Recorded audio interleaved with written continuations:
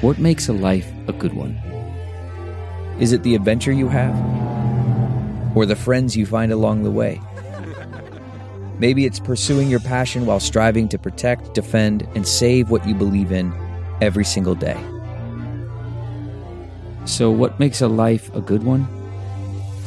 In the Coast Guard, we think it's all of the above and more. But you'll have to find out for yourself. Visit gocoastguard.com to learn more. How to cope with stress at work.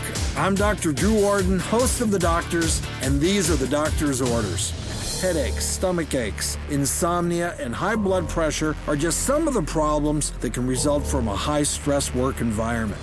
Unhealthy foods and alcohol tend to amplify symptoms, so do your best to avoid them. Instead, grab an apple or some almonds instead of a candy bar or that jelly donut. The most effective way to battle any kind of stress is with exercise. So run, walk. The point is, when tensions rise, get moving.